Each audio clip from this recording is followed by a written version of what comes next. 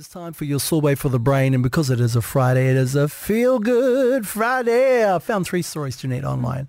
Okay. They'll hopefully leave you feeling a little bit happy, maybe. A little bit of a warm fuzzy. Let's see how we go this morning. Guy posted a picture. He runs an ice cream truck. And he said a little girl just came up to the ice cream truck and asked if she could buy an ice cream with a blue rock that she'd found. I am now one blue rock richer. Ah, bless him. And there's a picture of him holding a blue rock. And she got the ice cream? And she got the ice cream. That's nice. I'm going to try that. This story is about actor Robin Williams. This guy wrote, as a kid, I was one of 10 winners for a sweepstake to be a pen pal with Robin Williams for a year. This is when Aladdin came out around that time.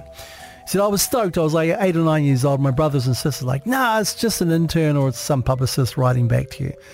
But my family went to Disneyland that summer, and I wrote a letter in the car. I was determined to give it to the genie, because even though Robin was in the movie, I was pretty sure that he was also in the costume, and I wanted to give it to him.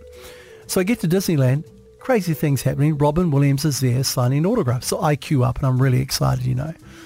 I get to the front of the queue, and I'm literally jumping up and down.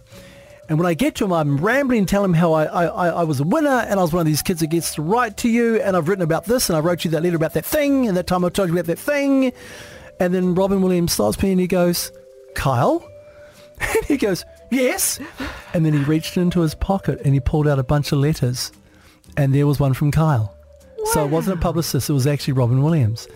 And he said that he used to take those letters with him whenever he was out on the road because it cheered him up. Oh, isn't that great? how good.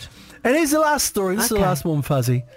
Can I say the S word on the radio if it's spoken by an elderly lady? Go do it.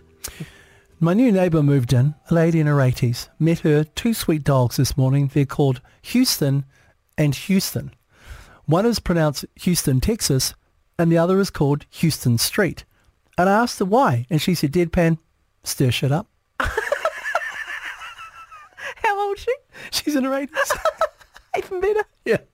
That is your sorbet for the brain.